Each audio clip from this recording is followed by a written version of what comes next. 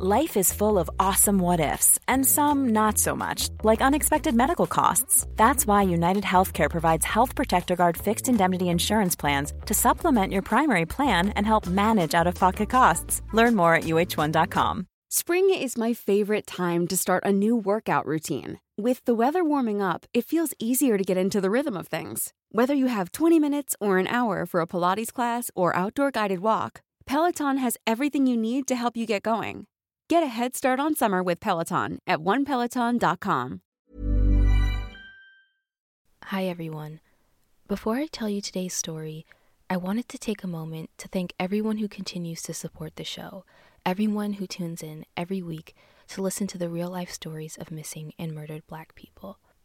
When I started this podcast, I had the goal of bringing more attention to the injustices and crimes against Black people that are too often ignored or forgotten by the media and law enforcement.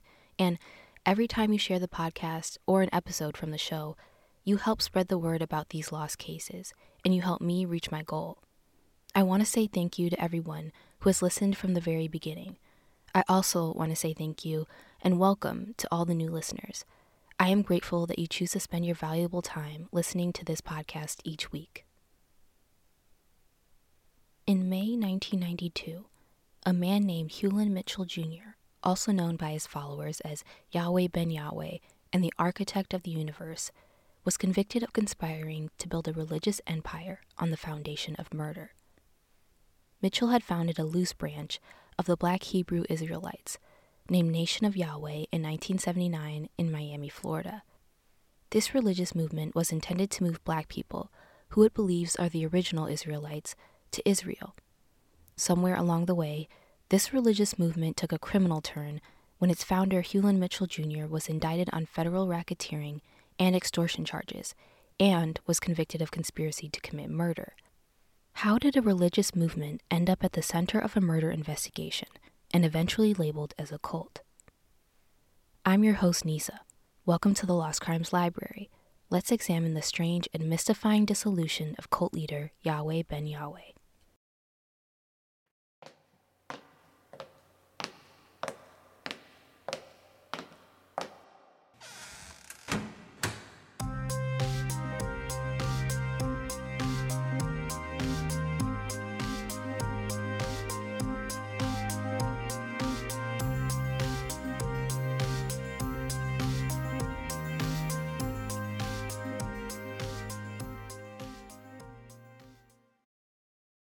Yahweh ben Yahweh was born Hewlin Mitchell Jr. on October 27, 1935, in Kingfisher, Oklahoma. He was the first of 15 children who were born to Hewlin Mitchell Sr., who was a granary worker and the minister of the Antioch Church of God in Christ in Enid, Oklahoma. His mother was Pearl Mitchell, and she was a pianist for the same church for many years. At the age of 3, Hewlin Mitchell Jr. believed he was divine and that he was meant to be a leader.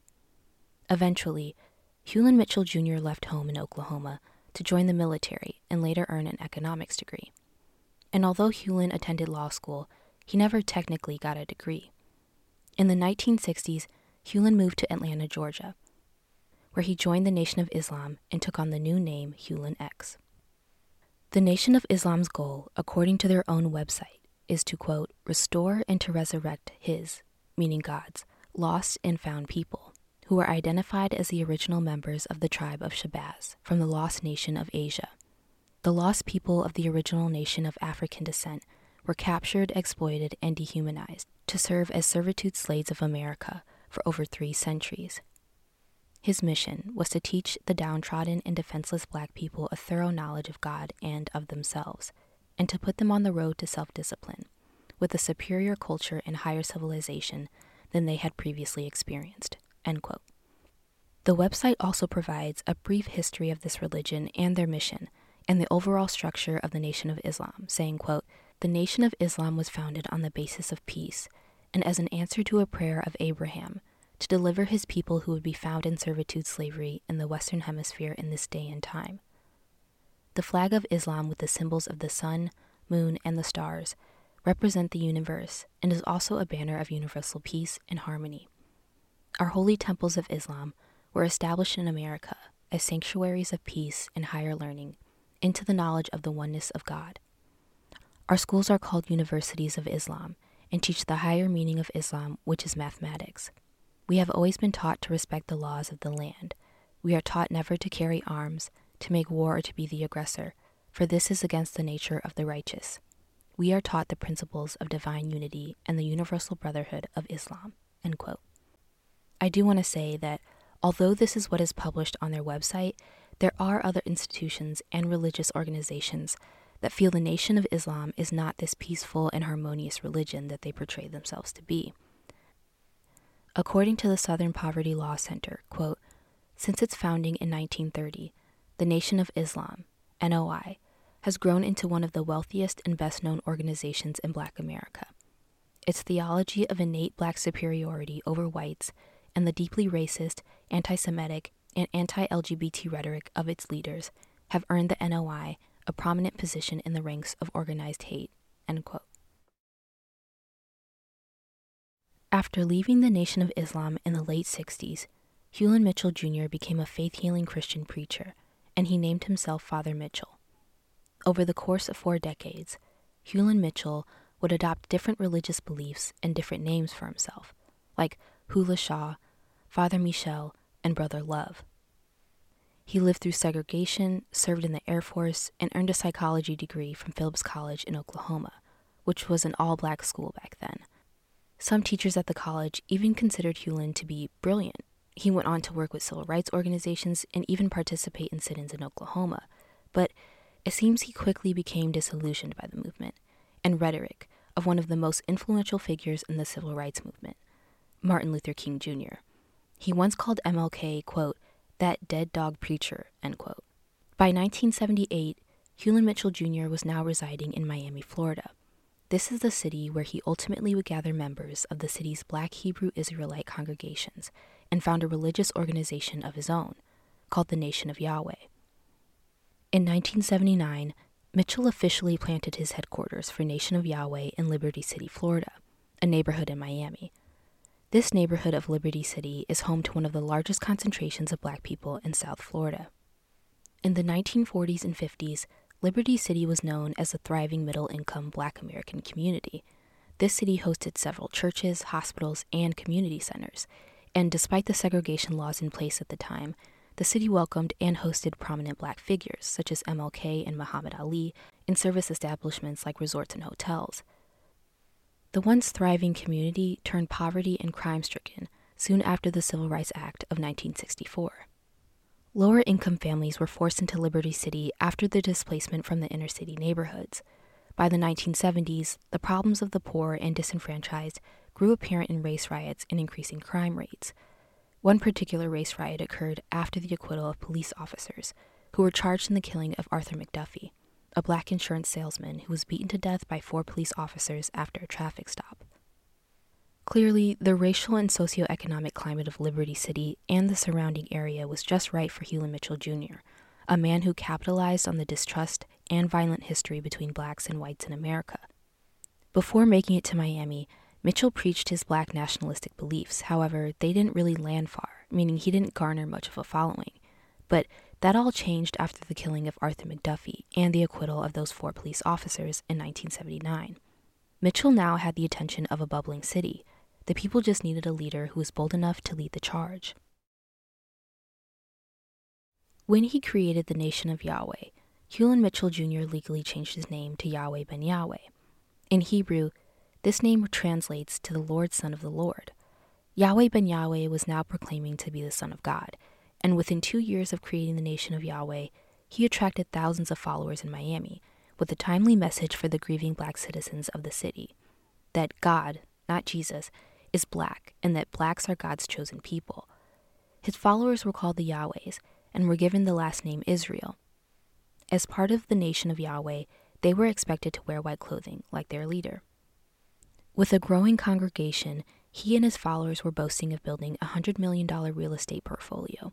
They had planned to do this by transforming damaged and struggling neighborhoods in Liberty City into landscaped, thriving oases. All of this sounded appealing to his followers. After all, Liberty City had taken a downturn since its Black middle-class utopia in the 1940s and the 1950s. If Yahweh ben Yahweh was the Son of God, who's to say he couldn't make this miracle happen for citizens of Liberty City? And if he could do it here, imagine where else he could transform. Over the years, the nation of Yahweh grew bigger, and so did their reach. They had a massive temple called the Temple of Love to worship in, a 4-story apartment building, restaurants, stores, houses, and even hotels in Miami and Atlanta. To keep in theme with their white attire, Nation of Yahweh members owned white cars, vans, buses, and 18-wheeler trucks. As I was researching this case, I couldn't help but make connections between the Nation of Yahweh and the Church of Scientology. It struck me that the Nation of Yahweh's reach resembles the Church of Scientology in an eerie way, from the outfits to the many businesses, means of transportation, and real estate properties that they acquired. From the outside looking in, the Nation of Yahweh was prospering, and Yahweh ben Yahweh was leading his people to a promised land that guaranteed equality, peace, and communion with God. But underneath the shiny, glamorous surface, rumors were floating to the top, and it wouldn't be long before they exposed a dark and violent truth inside the Nation of Yahweh. By the late 1980s, local politicians were flocking toward the Temple of Love. They wanted to contribute to and hopefully gain support from the Nation of Yahweh followers. In 1990, the mayor at the time, named Xavier Suarez, even went to the lengths of proclaiming a Yahweh ben Yahweh Day. But the upswing of Yahweh ben Yahweh's life was headed toward a major downswing when rumors of violence within the Nation of Yahweh were finally being taken seriously by local law enforcement.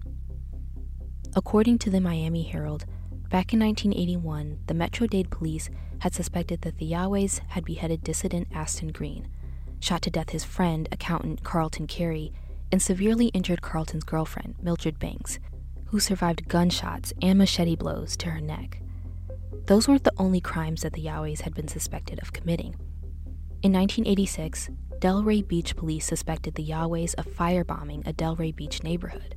According to the Miami Herald, 5 months later, 2 tenants were gunned down during a Yahweh takeover of an apartment complex in Opa-locka, Florida. Apparently, police had found a man hiding near the murder scene, and it was his story that cracked the case for investigators. The man at the murder scene was named Robert Rozier, and he was a former pro football player who claimed to be more than 400 years old. And on top of all of this, there was even alleged reports of suspected child abuse within the Nation of Yahweh. By November 1986, the once prosperous religious organization began crumbling thanks to the arrest of Robert Rozier. He was arrested in the connection of 2 killings that were associated with the Nation of Yahweh. Yahweh ben Yahweh's trial would come 4 years later in 1990. He and about a dozen of his followers were indicted on 2 charges of racketeering. I had a general understanding of racketeering, but I wanted to research all that a racketeering charge could entail. So, racketeering is the act of acquiring business through illegal activity, operating a business with illegally derived income, or using a business to commit illegal acts. Generally, federal crimes of racketeering include bribery, gambling offenses, money laundering, obstructing justice or criminal investigation, murder for hire, and sexual exploitation of children. At the state level, racketeering includes crimes such as murder, kidnapping, gambling, arson, robbery, bribery, extortion, dealing in obscene matter, and drug crimes. Yahweh ben Yahweh and 15 of his followers were also facing indictments that accused them of plotting 14 murders, 2 attempted assassinations, and that 1986 firebombing of a Delray Beach neighborhood. The verdict wouldn't come until 2 years later. That's because the trial consisted of 4 months of testimony and more than 150 witnesses. On May 27, 1992, the jury convicted Yahweh ben Yahweh and 6 followers of conspiring to commit murders to maintain their religious empire. However, the jury also acquitted 7 other followers of the same charge and revealed that they were deadlocked on the fate of 2 other defendants. According to the Miami Herald, the jury also acquitted on account of racketeering against most of the defendants. The charge came from Robert Rozier, who implicated 11 followers in the crime of racketeering. Obviously, the verdict was only a partial success for the prosecution, who spent 6 years investigating Yahweh ben Yahweh and 15 of his followers. Prosecutor Richard Suggs had this to say about the verdict. Quote, "Obviously, we are pleased with some of the verdicts and disappointed with the others. However, the jury has spoken and we have the utmost respect for their decisions. We do not feel that it is appropriate to say anything further at this time. due to the fact that the defendants who have been convicted have not been sentenced." End quote. Yahweh ben Yahweh and the 6 convicted disciples faced up to 20 years in prison. After the verdict was read, the defendants who were convicted were sent back to prison to await their respective sentencing hearings. The judge declared a mistrial for former members named John Foster and Carl Douglas Perry after the jury failed to reach a verdict in their cases. However, they were never allowed to leave the courtroom because state prosecutors immediately arrested them on first-degree murder charges. On top of this, 2 more defendants who were acquitted of racketeering charges were arrested on state murder charges, and these 2 men were James Lewis Mack and Dexter Leon. After the verdicts were read, the disciples of the Nation of Yahweh were reported to have walked by and kissed their leader or shook his hand. It was clear that Yahweh ben Yahweh's followers had no plans of abandoning their leader. If anything, this was just proof of his divinity. After all, he had been tried and persecuted by the public. Yahweh ben Yahweh and about a dozen of his followers were accused of numerous crimes. These are the crimes for which they were accused. November 11, 1981. Directed attempted murder of former follower Eric Burke at his Liberty City home. November 12, 1981. Decapitation of former member Aston Green in Dade County. November 15, 1981. Attempted killing of former member Mildred Banks by shooting her and slashing her throat, and shooting death of Carlton Carey at Temple of Love in Miami. September 1983. Beating death of former member Leonard Dupree at Temple of Love. April 19, 1986. Stabbing deaths of Glendale Fowler and Kurt Dewar at their Coconut Grove home. May 20, 1986. Firebombing of homes on Southwest 14th Avenue in Delray Beach. May 22, 1986. Stabbing death of Claire Walters on Biscayne Boulevard, Miami. July 20, 1986. Stabbing death of James Lee Myers on Biscayne Boulevard. September 5, 1986. Fatal stabbing of Lyle Austin Bellinger in Miami. September 6, 1986. Stabbing death of Raymond Kelly in South Miami. September 21, 1986. Stabbing death of Cecil Branch at his Coconut Grove home. October 2, 1986. Fatal stabbing of Harry Byers at Legion Park, Miami. October 10, 1986. Stabbing death of Reynaldo Echevarria at 103rd Street and 32nd Avenue, Miami. October 30, 1986. Shooting deaths of Anthony Brown and Rudolph Broussard at Opalaka apartment complex where they lived. At the trial, Robert Rosier, the guy police found outside of the bombing site, gave testimony in exchange for a reduced sentence. During the testimony, Rosier claimed that 8 white vagrants were targeted by Yahweh ben Yahweh for death as quote-unquote white devils. Yahweh ben Yahweh's defense attorneys argued in court that Rosier was a liar and a psychopath who was ratting on the Yahwehs just to get a 22-year prison sentence instead of the electric chair. On the other side, the prosecution sought to prove that Yahweh ben Yahweh sent a squad of quote-unquote death angels to kill a man named Cecil Branch in an act of religious retribution. The death of Cecil Branch was among the slew of other murder allegations against the Nation of Yahweh. According to the Miami Herald, Cecil Branch had knocked down a female member of the Nation of Yahweh as she carried the Nation of Yahweh's religious message from the Temple of Love in Liberty City to the Coconut Grove home of Branch's mother. The prosecution claimed that Yahweh ben Yahweh had ordered the murder of Cecil Branch about a week after Cecil confronted the Yahweh woman. Among Yahweh ben Yahweh, the other co-defendants in this murder trial were Dexter Leon Grant, also known as Abiri Israel, James Lewis Mack, also known as Jesse Obed, and Ernest Lee James, also known as Ahinadad Israel. The prosecution informed the jury that Cecil Branch was brutally killed in the living room of his own rented home.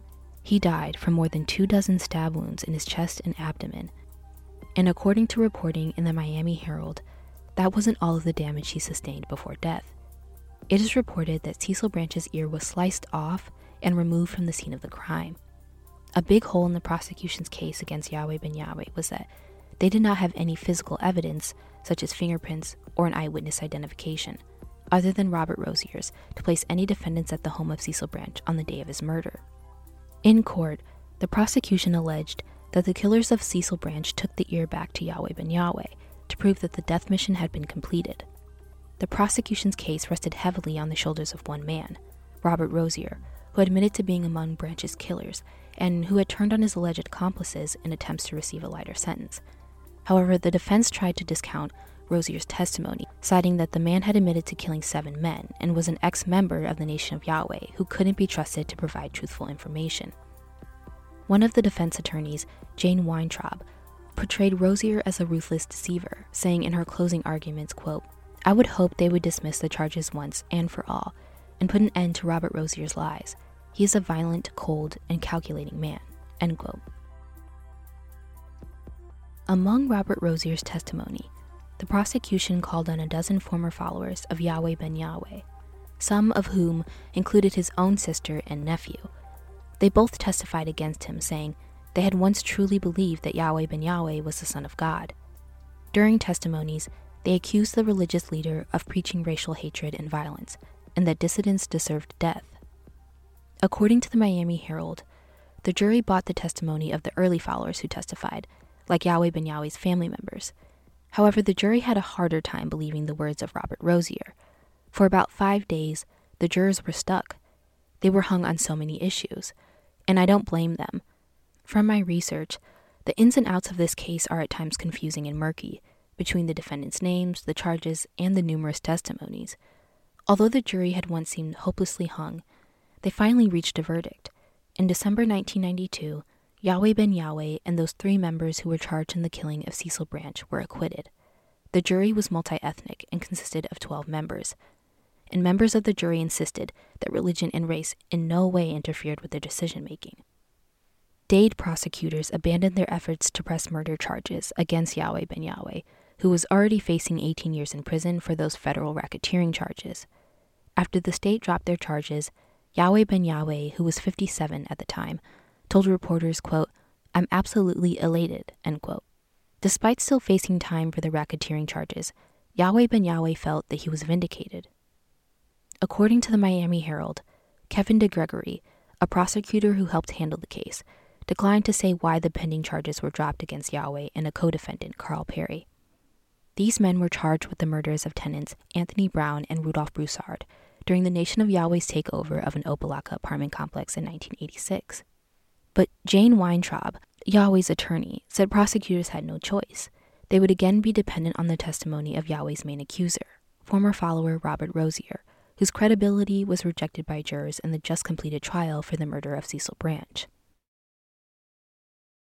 Although the leader of Nation of Yahweh was facing 18 years in federal prison, this conviction did not stop the religious organization from moving forward.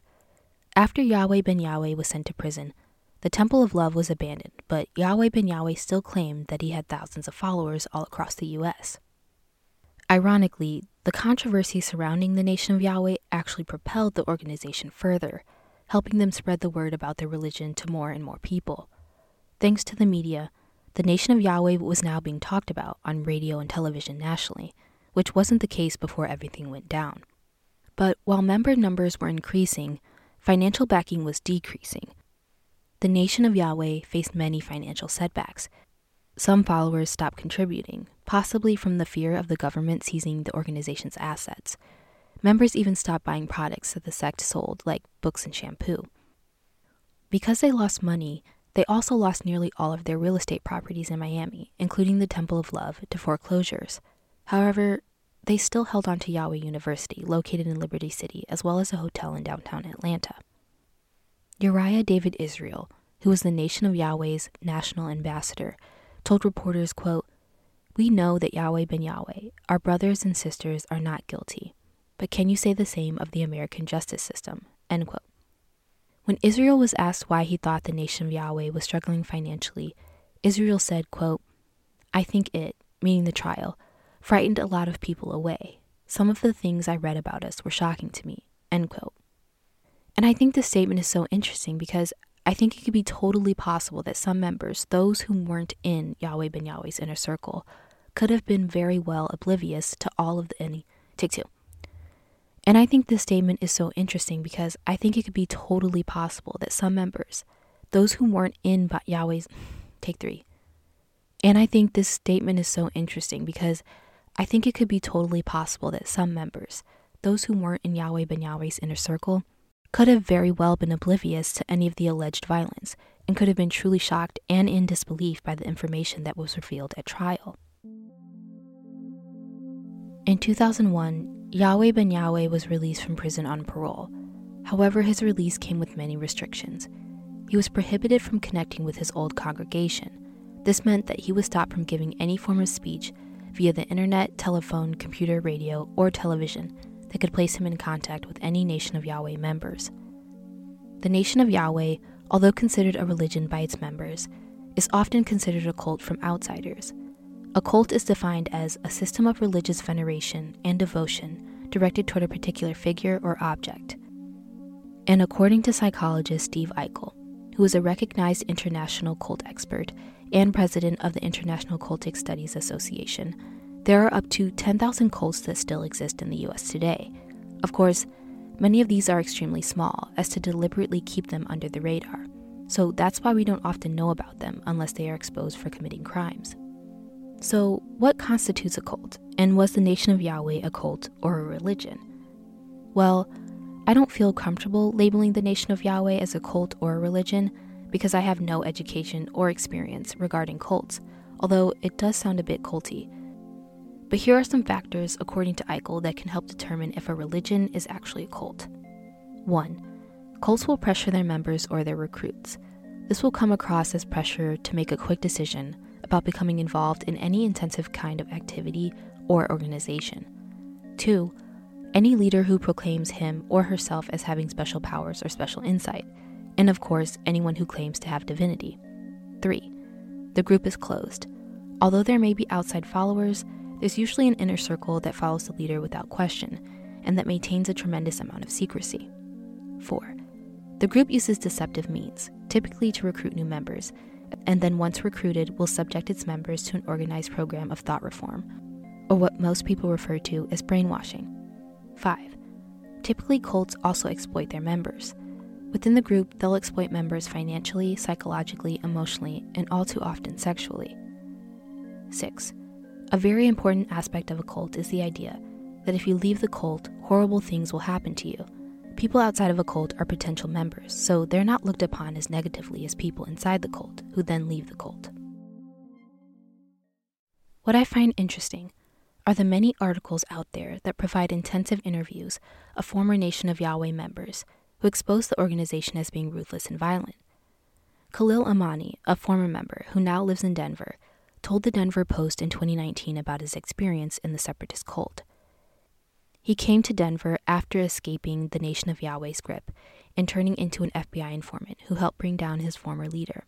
He told the Denver Post that he remembered standing guard at the Temple of Love in Miami when he witnessed a dozen of his fellow members stomping on a man and beating him.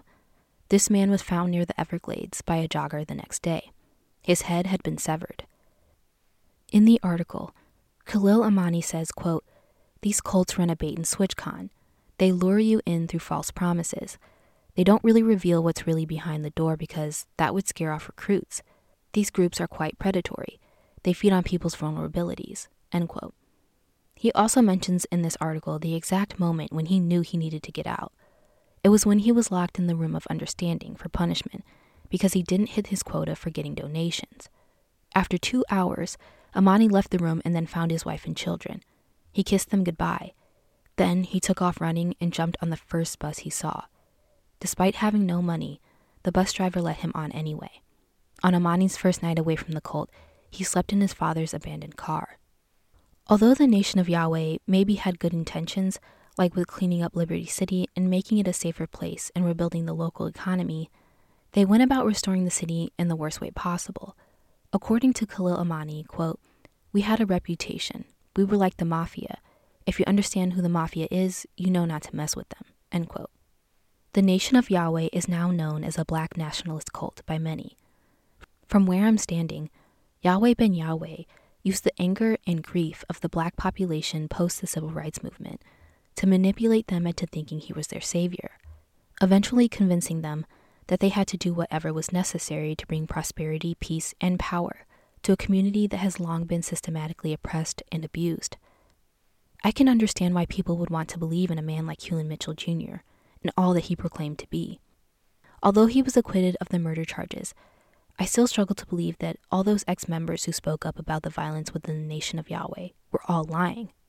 In 2006, Yahweh ben Yahweh became increasingly ill from his struggle with prostate cancer. The following year, on May 7, 2007, Yahweh ben Yahweh, who was once known as Hewlin Mitchell Jr., died at the age of 71 from complications with cancer. The Lost Crimes Library podcast now has an Instagram. You can find us at the Lost Crimes Library Pod. I post episode updates as well as pictures from the cases there, so be sure to follow the podcast on Instagram.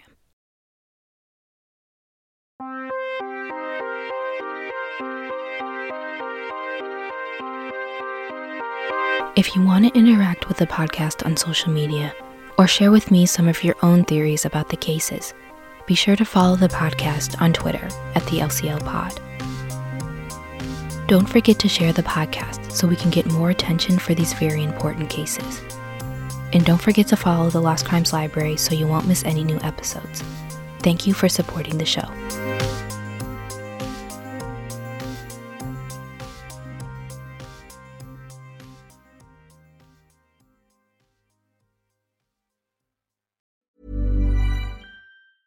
Even when we're on a budget, we still deserve nice things.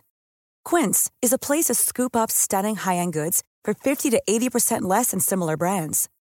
They have buttery soft cashmere sweaters starting at $50, luxurious Italian leather bags, and so much more. Plus, Quince only works with factories that use safe, ethical, and responsible manufacturing. Get the high-end goods you'll love without the high price tag with Quince.